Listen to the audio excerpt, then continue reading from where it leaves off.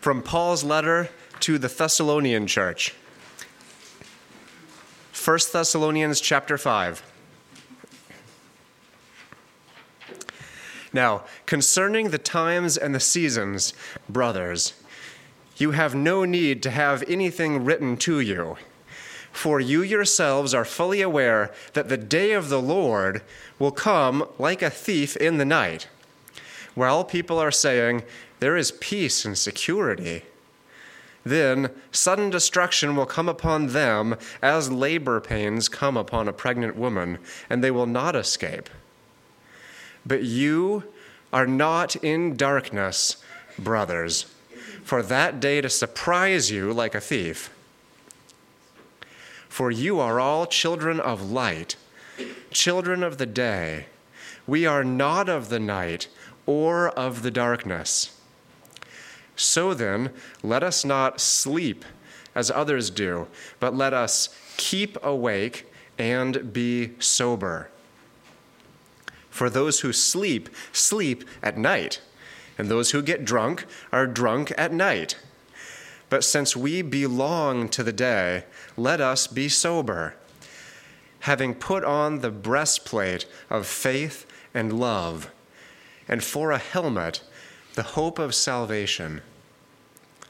For God has not destined us for wrath, but to obtain salvation through our Lord Jesus Christ, who died for us,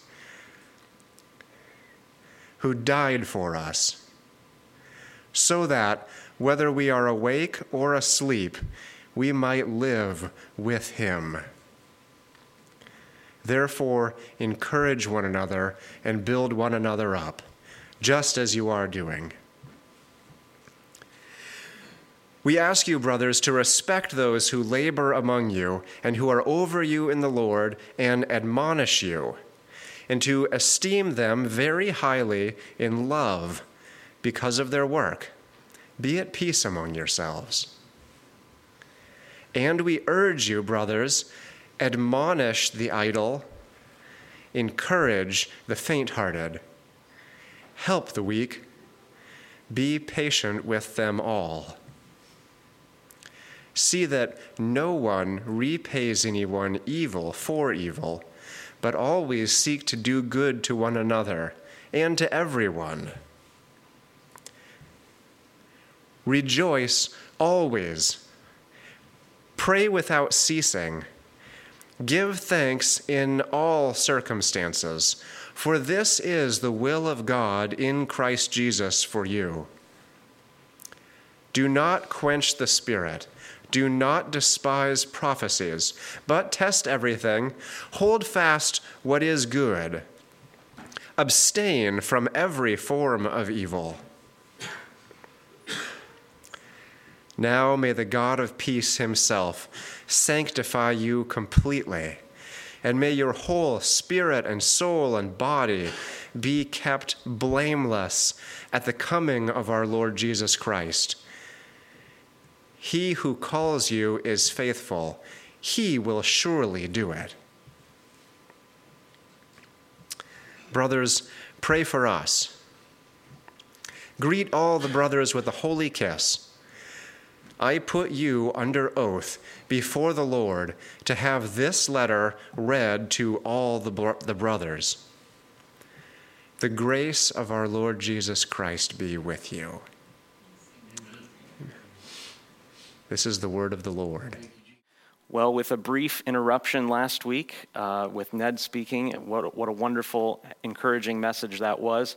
We've now returned to the final series, or the final message in this series on 1 Thessalonians. If you were here at the beginning of the series, you may remember part of the reason we went through this series, part of the reason we went through this letter, was that this letter, more than many of the other New Testament epistles, describes and encourages faithfulness unto the coming of the Lord Jesus Christ.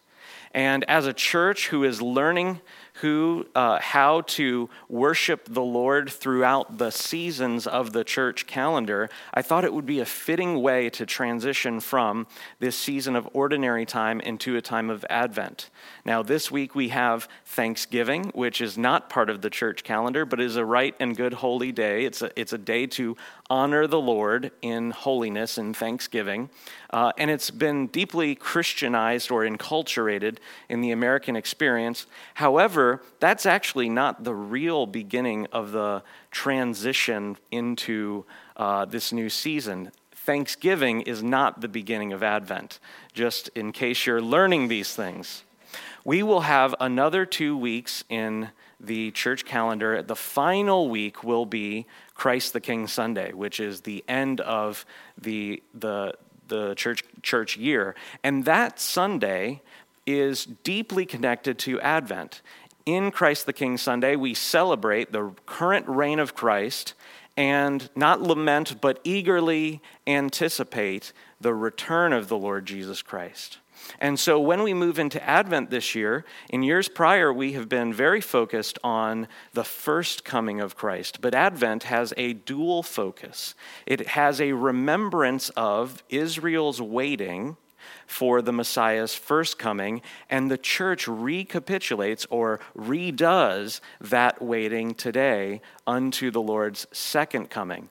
And so as we're moving from ordinary time to Advent, a season which is very much related to anticipating the Lord's return, what better epistle could we choose other than an epistle where Paul is working with the themes of perseverance unto the return of the Lord Jesus. So I want to review this series, making just one or two comments per chapter, per message, before we look at today's passage. Paul began this letter reminding the Thessalonians of a great work of God among them. He described in 1 Thessalonians 1, verse 9, the description of the authentic word of God resulted in their conversion. He said, quote, "How you turned to God from idols to serve the living and the true God." If you had to look for a verse in the New Testament that describes the nature of the effect of conversion, that probably would be a great answer to that question. They have turned from idols. They are no longer worshiping things. They're worshiping the Creator.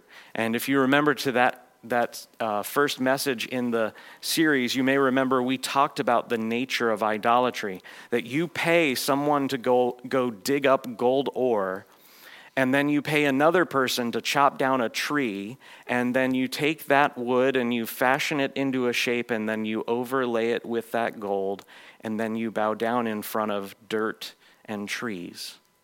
And we saw how in that view, idolatry it's illogical, it's irrational, it's spiritually insane. And yet we saw how, in that message, how idolatry is not just an external bowing down to things, but is rather the disposition of the heart. This is what true conversion is. True conversion is the work of God by His Spirit in which He delivers you from love of things, whether it be other people, material goods, power, sexuality, appetites, a lust for power, a desire to be influential. He delivers you from stuff, and He allows you to worship God. You see, the best gift that we've been given in the Christian faith is not escape from hell. It is knowing who God is. Now, those two things go hand in hand. However, the point being, if we should attain heaven and the Lord Jesus not be there, it would be, as the Puritan prayers tell us, it would be a hell to us. Because that is what the essence of true Christianity is. It's knowing the living and the true God, serving Him, loving Him. Paul goes on to express, therefore, his great love for them. Because Paul has seen an authentic witness of the gospel among the Thessalonians, he has loved them. And we saw in chapter 2 how his love was described as a nursing mother. One of the chief joys of being a parent is to be able to see with my eyes a pictorial representation of the literary symbols that the scriptures use. I have never seen a mother be unkind. I'm sure it's happened, but being unkind in the midst of nursing. What Paul's trying to do is he's trying to say, take the best example of a nursing mother who is caring for and being tender with her children, and remember, Thessalonians, that's how we were with you. That was the apostolic mark. Not only does Paul use this idea of a nursing mother, he also says that we were like a tender father, or a father tender with his children. This notion of that God the Father has now done something in the apostles, and these apostles are guarding these children as they're learning how to walk. One of my favorite portions of Scripture early on in my Christian walk was in the book of Hosea, when Hosea is capturing the heart of God as God is recoiling in his heart, so to speak, about Israel's rebellion. And we remember, if you remember, I believe it's Hosea 11, he said, or maybe 13, he says, "How can I give you up, O Ephraim? When you were a child, I taught you how to walk. I led you with cords of human compassion." This idea that the Father is holding his son as this little nation is learning how to walk. This is what Paul is saying. He's saying that he's been like a nursing mother, and he and his team have been like fathers watching them learn to walk. So Christ-like was the love of the apostles that in the very next chapter, they say that in 1 Thessalonians 3:1, captured in Acts 17 and 18, that they were willing to be left at Athens alone. And if you remember where we began this series, reading from Acts 17, we know that in Philippia and in Thessalonica, both cities cast out Paul and his team. And his great love for the Thessalonians was so strong that he said, we were willing to be left alone in Athens. Coming from the context of what they had just experienced in the other Greek cities they were visiting, he is saying we were willing to be left surrounded by the enemy so that Timothy could come to you and establish you in the faith. This is sacrificial love. This is the love of Christ, who was abandoned by his disciples, rippling by the Spirit into the life of Paul, where Paul is willing to take the hit, as it were, so that the Thessalonians could be blessed because he sent Timothy, his very heart, to them. Finally, in chapter 4, we see that when Paul receives Timothy's good report, Paul then reminds the Thessalonians of God's call, rather God's claim. When we talk about the call of God on our lives, that phrase in the modern Christian parlance or way of speaking is usually kind of narrowed down to, well, should we be married or should we be single? Or should we have this vocation or that vocation? Should I be a missionary or a pastor? We narrow it down to this small external description of God's call. But as Paul is describing this to the Thessalonians, when he describes God's call, he means God's individual announcement that you belong to Jesus Christ. That his call has a claim upon your life. That it's not just an invitation to consider whether Jesus would allow you to escape hell or be comfortable for you. No, rather, through the preaching of Paul, God made a claim upon the Thessalonians. He gave them the announcement of their salvation, and that by faith in that message, trust in that message, now God is wanting these Thessalonians to work out their calling. That because they know that they will be with the Lord forever, that knowledge of living with God in purity should begin to infect today. It should work its way backward from the future into this moment, that the Thessalonians have been called to walk in holiness and in purity. As we come to the final chapter in this epistle, I believe this is the theme and the aim, that Paul is urging these people to continue building one another up in holiness and good deeds. I love the English Standard Version, how it translates the word encouragement, but it's interesting to me, other translations will say things, same word, it will use words like comfort or archaic translations, pacify, or still archaic translations, mollify, make non-aggressing. That these Thessalonian Christians are supposed to build one another up. The imagery from 1 Peter is very similar. 1 Peter is saying that you are being together, you are being placed as little stones upon the living stone foundation of Christ, that you're being fitted together and built up into a spiritual house. Paul therefore turns to a series of final commands for the saints at Thessalonica to build up the body of Christ. This is not disconnected from the gospel. The gospel is not the announcement of forgiveness of sins, detached from a call to purity. The gospel is all of that and more. These commands in this chapter simply comprise the ordinary daily obedience that should characterize a Christian's life. These commands, as we're going to examine today, after spending quite a bit of time on what Paul is describing in the first half of this chapter, these commands are not for super Christians. These commands are not for pastors or elders or deacons. These commands comprise or make up the normal Christian walk.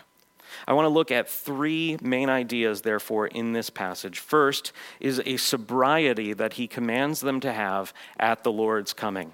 And we're going to look in detail about why he is wanting them to be non-afraid, non-fearful. Then we're going to look at just two simple verses in the middle of the chapter about what it means to support ministers in the Lord.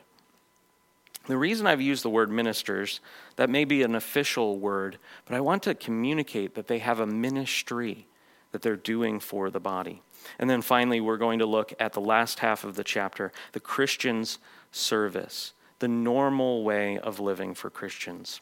Paul has reminded these Thessalonians of the joy which came from Timothy's report, that they were growing in faith, hope, and in love. And their faith was in God's gospel, his call, as we said, to turn from idols to serve the living and the true God. Their hope, the Thessalonians' hope, therefore, must be placed in the Holy Spirit's continued sanctifying work. As we're going to see at the end of this epistle, as Paul gives this benediction, that he is quite confident that that the Lord Jesus will accomplish his goal. Paul has therefore shared his heart for them, and now he gives them commands so that they would share their hearts together in the church. In the prior chapter, if you were here 2 weeks ago, Paul addressed concerns regarding the second coming before the resurrection from the dead, and is therefore in this chapter quelling or squashing or pacifying speculations concerning the coming judgment of Israel. Many people read this portion of 1 Thessalonians as all concerning the second coming at the end of the age, which we all believe as Orthodox Christians is still to come. But I believe, as we're going to see today, that Paul is directly addressing a concern that the Thessalonians had based on what he wrote in 1 Thessalonians 4. And my guess is this, that Timothy came and strengthened them in the faith.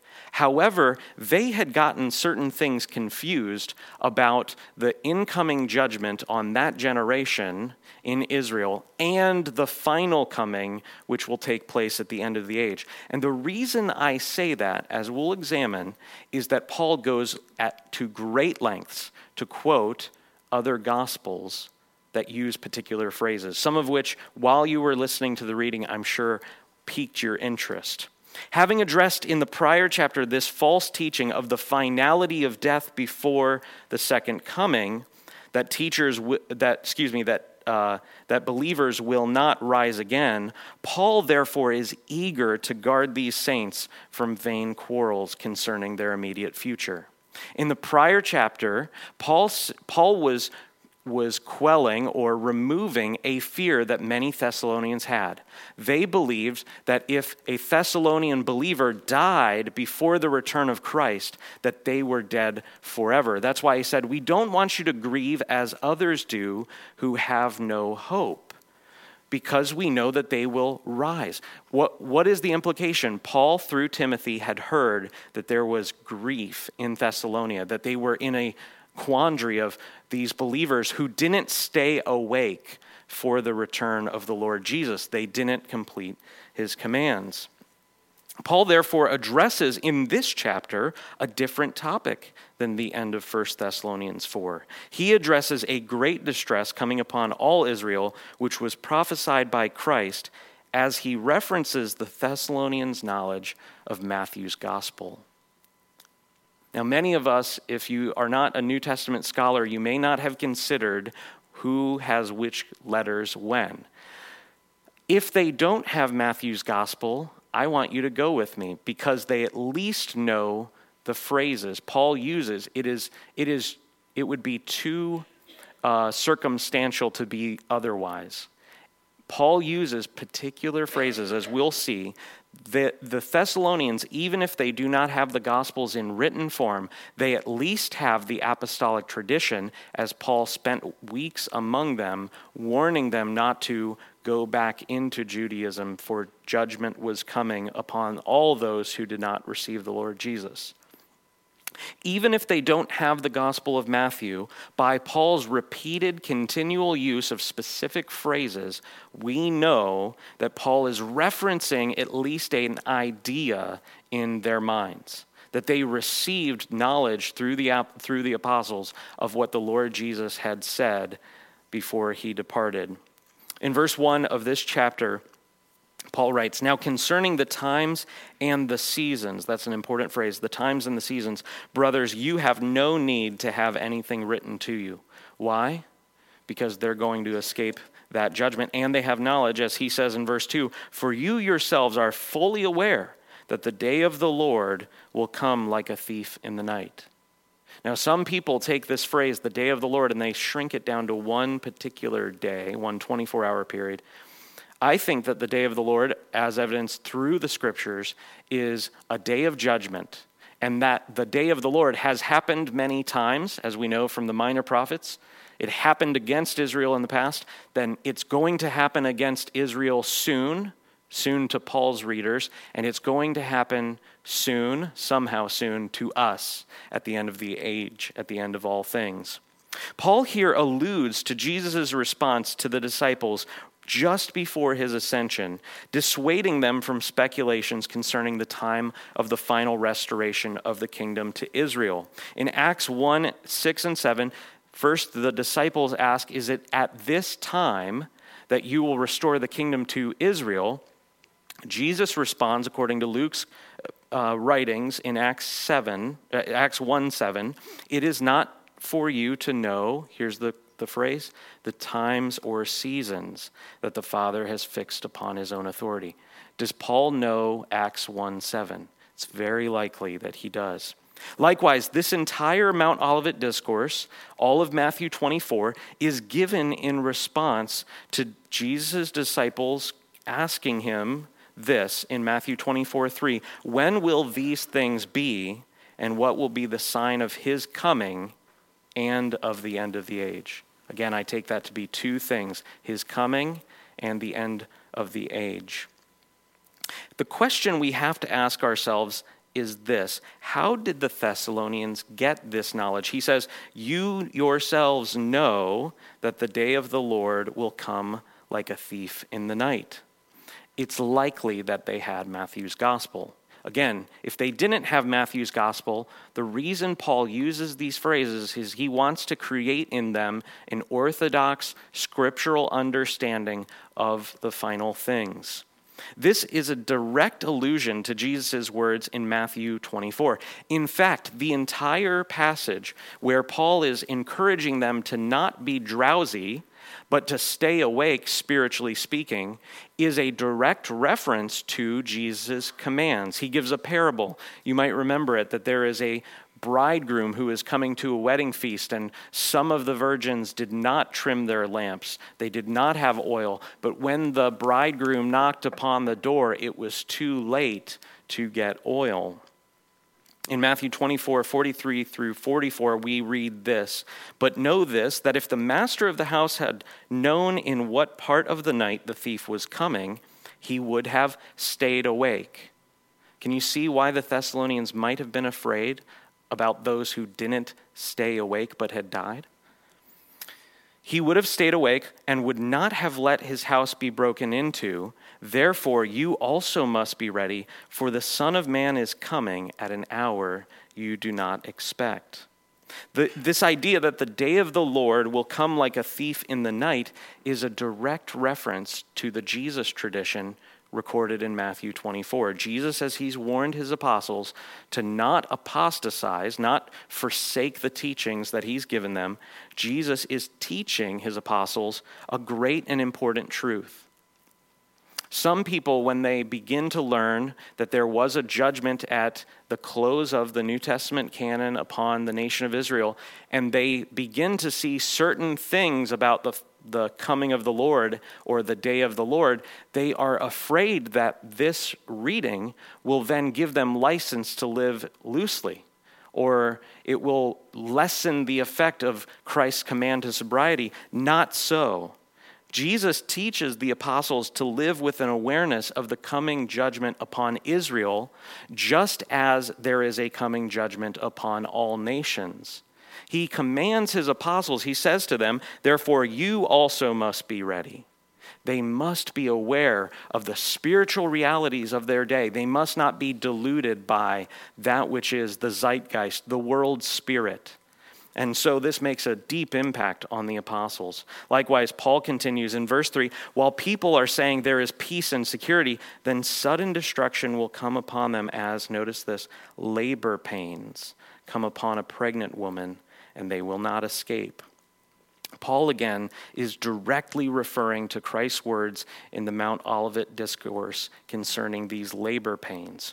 Jesus had just warned in Matthew 24 that the disciples would be experiencing a worldwide or culture-wide strife preceding a judgment of Jerusalem and Judea. In Matthew 24, 7 and 8, we read, "For nation will rise against nation and kingdom against kingdom, and there will be famines and earthquakes in various places." I would suspect that most of us, when we've read that verse, we've thought that's future to us. He goes on to say, verse 8, here's where Paul is referencing, "All these things are but the beginning of birth pains." The reason we know that Paul is referencing these things is because he knows that the Thessalonians somehow have an understanding of what Matthew wrote in Matthew 24. He's directly alluding to 3 or 4 major ideas, times and seasons. It's not for you to know the times and seasons. He's referring to a thief in the night. Jesus told his disciples if they had known when the thief was coming, they would have stayed awake. Labor pains. Jesus had warned his disciples that all these things, the strife in the world preceding the judgment of Jerusalem, would come upon them as pains upon a laboring woman or a pregnant woman.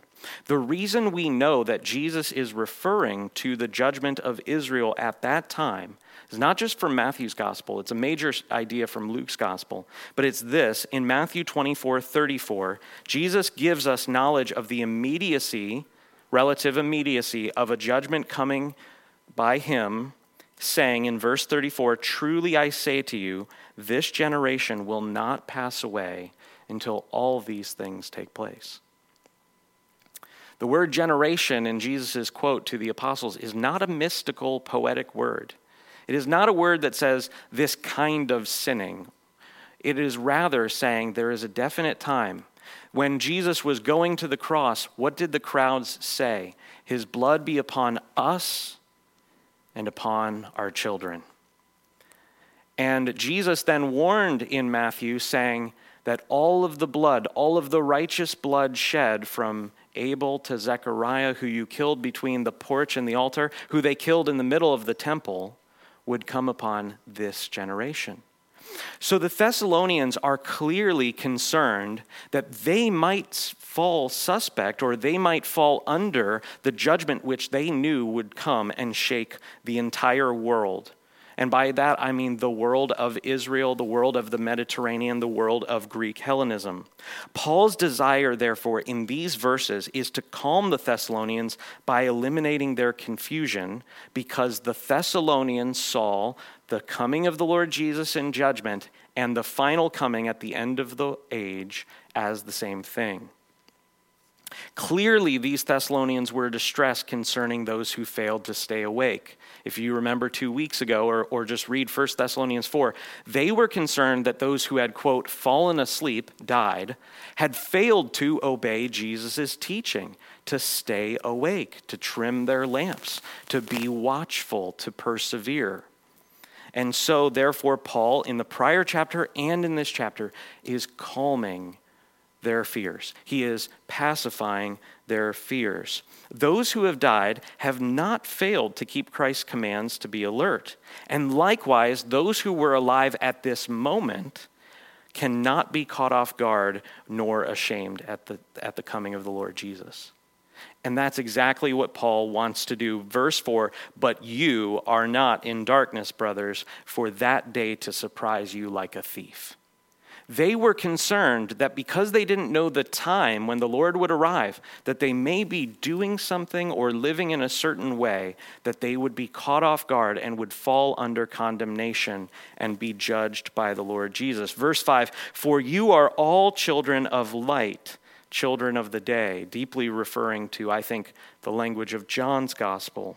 We are not of the night, nor of the darkness. So then let us not sleep as others do, but let us keep awake and be sober. Do you see what Paul does in this verse? I think this is quite beautiful. He takes their former confusion about the word awake versus asleep, using it as a metonym for dead or alive, and now he takes it and he says, you know now. Now I want to say something to you. There's a spiritual sleepiness which you must not become. You must not fall under the drowsiness of the world. He says, we are not of the darkness. We are not of the night. Therefore, do not sleep. He clearly is moving from a word picture to a spiritual command. Do not be lullabied into the world and into the things of the world. Paul, therefore, writes these words to assure the Thessalonians that they will not be caught off guard, but will escape God's wrath through salvation in Jesus Christ. And this is why the teaching, the understanding of the New Testament, as it warns the Christians to not fall into the judgment coming against Israel, the reason that teaching is so powerful is because it's a wonderful historic proof that just as the Lord Jesus came against that wicked nation, so also he will come against the wicked nations who resist his authority today. He will dash the nations with a rod of iron. Therefore, for Christians today reading these words, we likewise must not be caught off guard. Those who are awake today must not worry that they will be caught off guard, but at the same time, they are commanded not to be caught up with the world's system. Verse 9, for God has not destined us for wrath. The only other quote of the word wrath in 1 Thessalonians is in chapter 2, when Paul says that wrath has come upon the Judeans at last. For God has not destined us for wrath, but to obtain salvation through our Lord Jesus Christ, who died for us, so that whether we are awake, still alive, or asleep, dead, we might live with him. What a wonderful, I love these words. Because what this says to me, what this says to the Thessalonians, what this says to you is God has not destined you for wrath. You don't have to worry that you will somehow sin as the Lord is returning and therefore fall under judgment. Nevertheless, you're told to stay awake. All those who are in Christ, whether in the first century or the final century, whenever that will be, whether asleep or alive, will never face God's wrath. For Christ totally drank that cup down to the dregs. Christ has thoroughly drank that cup for us. In fact, when we come to the table today, this is why the cup is here. It's because Jesus wanted to preserve for his people a symbol. He drank all of that cup. Nevertheless, we as Christians today must stay alert because the siren song of the world is like a lullaby. If you don't know Greek myth, I love Greek myth for its teaching powers of the evil of man. The Greeks had this idea of a siren, and I don't have time to go into all the background, and Greek myth isn't canonical. There's lots of different opinions of who the sirens were. They're not real, by the way.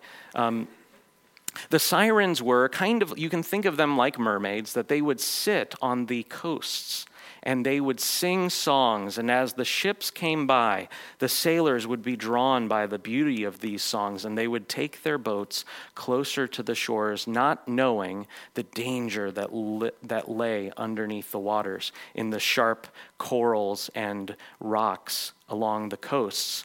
This picture, the Greek myth idea, is that this is the song of the world. This is the song which entices men to destroy their ships upon the rocks of reality. And as Christians, we must be aware. That's why Paul says, do not be drunk spiritually or physically. Do not be asleep. You must be sober. You must stay awake. He says in verse 11, therefore encourage one another and build one another up. This idea, building up, means to build up a dome, a place to live, to build up a place where God's Spirit abides, just as they are doing. Therefore, as a means of building up Christ's people, Paul moves from this command to build up the church, to encourage one another to remain faithful even unto the Lord's coming. Paul then says, here's one of the chief means by which you can build up Christ's people, to obey and honor and highly esteem the ministers of the Lord Jesus. Verse 12, we ask you, brothers. Here he is not talking to other elders, he is talking to all of the Thessalonians. We ask you, brothers, to respect those who labor among you and are over you in the Lord and admonish you, and to esteem them very highly in love because of their work. Be at peace among yourselves. That command to be at peace clearly indicates that if you don't do the former things, if you don't honor them, esteem them highly in love, then there won't be peace. As Christians, we must face the reality that there are always people who are over us in the Lord. It may surprise you, it may be countercultural to say this, but the Christian church is not a flat organization. If you've ever spent any time in modern business theory, there's this revival of just everyone, no one's anyone's boss, no one has any job descriptions, and we all just do what we need to do. Now, in a startup of 10 people, that might make sense. In a small, agile team, you may need that. But it's not the case that Christ has set up his people like that. To be sure, to be absolutely sure, Christ is the only head, the only rightful head, and the only real head of the church. However, he has appointed guardians for the saints. He has appointed shepherds to feed the sheep. And if you didn't know this, the shepherd is the one who has to feed the sheep, not the other way around. The church, therefore, is not an egalitarian order. It is not as if just everyone's the same and all of us have equal weight and authority. There are differences of role, and there are differences of calling. There are also differences of gifting. The very concept of submission in the church necessitates order. I want you to think about this for just a second. If you don't have any order, how can you submit? Because the first thing in submission is who submits to whom? Which idea should reign supreme? Clearly, Christian ministers ought to only bring the word of God to bear. We cannot bind consciences based on our own opinions. Nevertheless, submission can't be submission when you feel like it, because then it's not submission. It's your preference at that point. Though they have been given authority and responsibility, those who are ministers in Christ's church may not lord it over. So the idea is this: there are people in the church who are over us. There are people who are over you. There are people who are over me. Those people, although they are over me, they may not lord it over me. Jesus warned his disciples. He said, you've heard that the Gentiles, the rulers of the Gentiles, the benefactors, they like to rule with a strong hand. They lord it over. It shall not be so among you, but the greatest among you shall be the servant. Those who are over us in the Lord have a higher responsibility to serve. Nevertheless, the ministers of Christ's church, whether they be bishops, a New Testament word, pastors or elders, both New Testament words, they are watching over our souls and will give an account to Christ. I am deeply thankful that there is someone other than me watching out for my soul. If you've lived long enough, you will look back upon your life and you will say, those years I was deluded, if I'm not deluded now, and praise the Lord that there is someone who is in charge of my soul, who has charge over it, and will give an account to the Lord Jesus. Therefore, to esteem them very highly in love requires a true Christian love produced by humility and charity. This phrase, to esteem them very highly in love, certainly does not mean obstinate obedience or obedience when you are told to do so. But rather, this idea means to receive and to hear their instruction as if it is coming from someone who you deeply love, a parent, a spouse, a trusted friend. It means to receive the person in the spirit of what they're saying. One very simple test, if you're looking for a way to know whether you esteem those over you in the Lord very highly in love, is this: when was the last time you obeyed without complaining?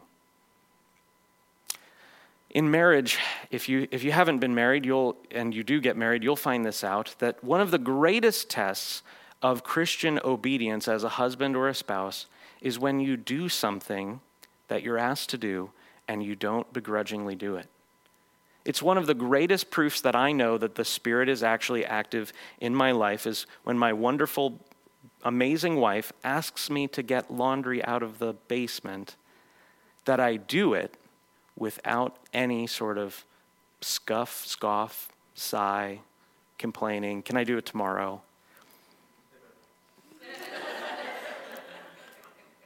If this never takes place for you in your Christian walk, where if you never simply obey someone who is over you in the Lord, who's been given charge over your soul, who has to give to Christ a report on what he did with your soul, if you've never obeyed without complaining or suggesting that it's a bad idea, you may not be highly esteeming them in love. So I would tell you this: we have 2 brand new elders at our church, but every elder, every minister, every pastor, deacon, even volunteers, evangelists, prophets, whoever you wish to identify them as, all Christian ministers need the support of their congregation through at least encouragement, words of affirmation, prayer, and service. By this, the entire church is built up, enlarged, and matured. When this happens, as Paul says, be at peace, God's people live together in peace. When this takes place, God pours his Spirit upon a congregation. I've experienced this not only in our church, but in our marriage, that sometimes it's not whether or not the leader is right or wrong, because it's a matter of flavor or a matter of, it could be right to do A, it could be right to do B. There's no way to tell which would be a better thing. And that the simple obedience brings a great blessing. In fact, as a church, we experienced this in the coming to this building, that months ago, back when we did the State of the Church meeting, that a few weeks before that, we were feeling as elders that we needed to find a new place to meet. And the initial step of obedience that we took resulted in great outpouring of financial giving. It was an amazing thing to behold, that a little step of obedience done in trust that the Lord's word is true, that Christ does reign on his throne, that obedience brought a great blessing. Now, that doesn't always happen like that, but nevertheless, your ministers, your elders need your prayers. They need your encouragement. They need your support. Therefore, Paul then addresses not just how the saints should relate to those who are over them in the Lord, but how all of the saints should live together, giving specific commands and general principles. He says in verse 14, "We urge you, brothers, admonish the idle, encourage the faint-hearted, help the weak, be patient with them all. See that no one repays anyone evil for evil, but always seek to do good to one another and to everyone." Through this description or litany of actions, we come to see how engaged the Christian service within the church should be. Now, within the church, I do not mean in any way within church services. In fact, obeying this list, as Paul has written, would be totally impossible should your Christianity be a personal and private matter affecting nothing outside of Sunday mornings. How can you admonish the idle if you are only being a Christian, quote unquote, being a Christian during Sunday worship? You wouldn't even know who the idle are. Each of these commands, admonish the idle, strengthen the weak, be patient with them all, each of these commands presumes a relational context of church participation or even membership in which you both know others and others know you. How can you be patient with everyone if you are the only Christian on your smartphone app church that morning? You can't be patient with anyone because there's no one to be patient with. This is the assumption or the presumption in these letters. Therefore, true obedience to these commands, which are part of walking out the gospel, requires true community because Christ did not purchase brides. He purchased a bride. It is one people. And so, therefore, the Christian is not to be on guard for others alone, but should also be especially concerned with his own soul. These commands some of them are deeply applicable to oneself, and they are also deeply applicable to a group of people. And some of these pronouns are ambiguous as to who should be obeying them. Rejoice always, pray without ceasing, give thanks in all circumstances, for this is the will of God in Christ Jesus for you. I love that verse because he doesn't resolve the relative pronoun this. You resolve that relative pronoun. Are you going through a hard time in life? This is the will of God for you in Christ Jesus. Therefore, rejoice. I just read a wonderful book that was taking readers through the book of Ecclesiastes. It was a commentary on Ecclesiastes. And one of the point of that book, if you had to sum it up in one sentence, is receive all of God's gifts with grace and lift your hands high to heaven. Whether it be a good thing to you or a bad, God's will be done. Verse 19, do not quench the spirit. Do not despise prophecies. Some people interpret that as sermons. Don't despise sermons. But test everything. Hold fast what is good. Abstain from every form of evil. That is what is called throwing down the gauntlet. Abstain from every form of evil. Thinking poorly of a brother or sister in your heart. That's a form of evil. Looking too long at a member of the opposite sex, that's a form of evil. Constantly striving to get that next raise, even though you're not ready for it, I think that's a form of evil. Wanting that other person's car because it has hubcaps and yours doesn't, that's a form of evil. The point that Paul calls these Christians to, he calls them just like the Lord Jesus called them. Be perfect, for your heavenly Father in heaven is perfect. Now, at this point, hearing this high calling of Christian obedience, we, and I'm sure the Thessalonians were, may be tempted to despair of the impossibility of such a standard. Abstain from every form of evil?